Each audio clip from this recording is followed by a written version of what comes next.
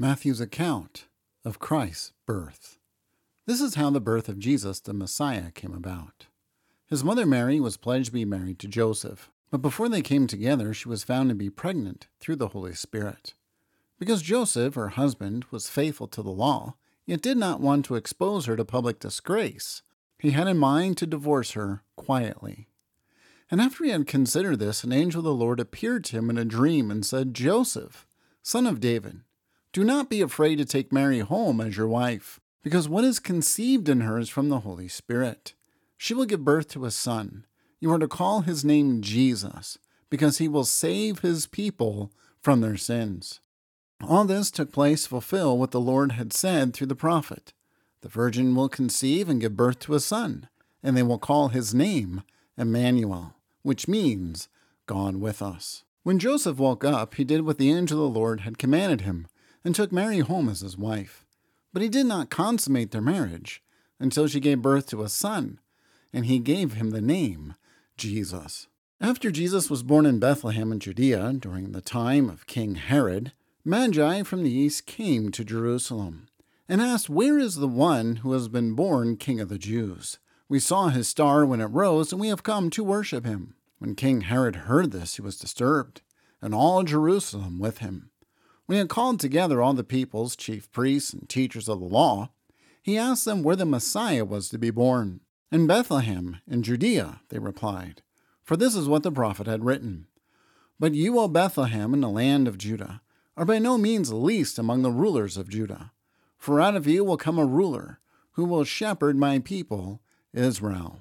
Then Herod called the Magi secretly and found out from them the exact time the star had appeared. He sent them to Bethlehem and said, "Go and search carefully for the child.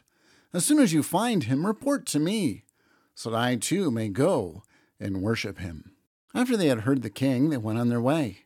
And the star they had seen when it rose went ahead of them, until it stopped over the place where the child was.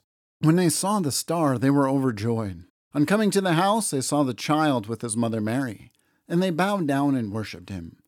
Then they opened their treasures and presented him the gifts of gold, frankincense, and myrrh. And having been warned in a dream not to go back to Herod, they returned to their country by another route. When they had gone, an angel of the Lord appeared to Joseph in a dream.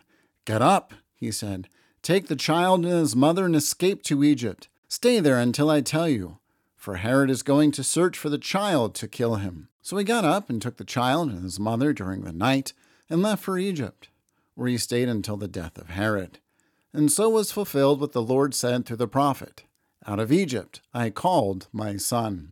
When Herod realized he had been outwitted by the Magi, he was furious, and he gave orders to kill all the boys in Bethlehem and its vicinities who were 2 years old and under, in accordance with the time he had learned from the Magi.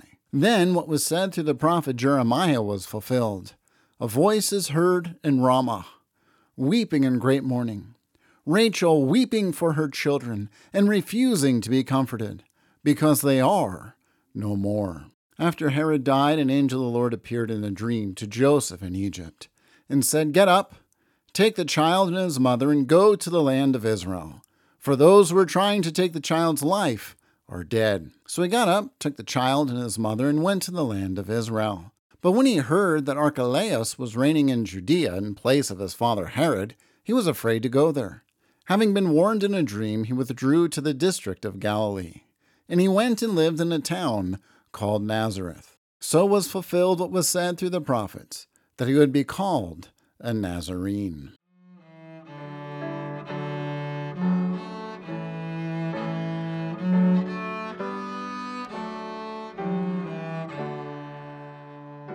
Thank you for listening to our sermon.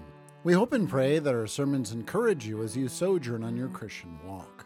If you have any questions about our church, please contact our pastor through our webpage, urcbelgrade.com. That is urcbelgrade.com. We also have many sermon series archived and available for download on our website, urcbelgrade.com. Most of all, we would love to see you join us in our Christian sojourn by being part of our church. Until we meet again, may the Lord's blessing and peace be upon you.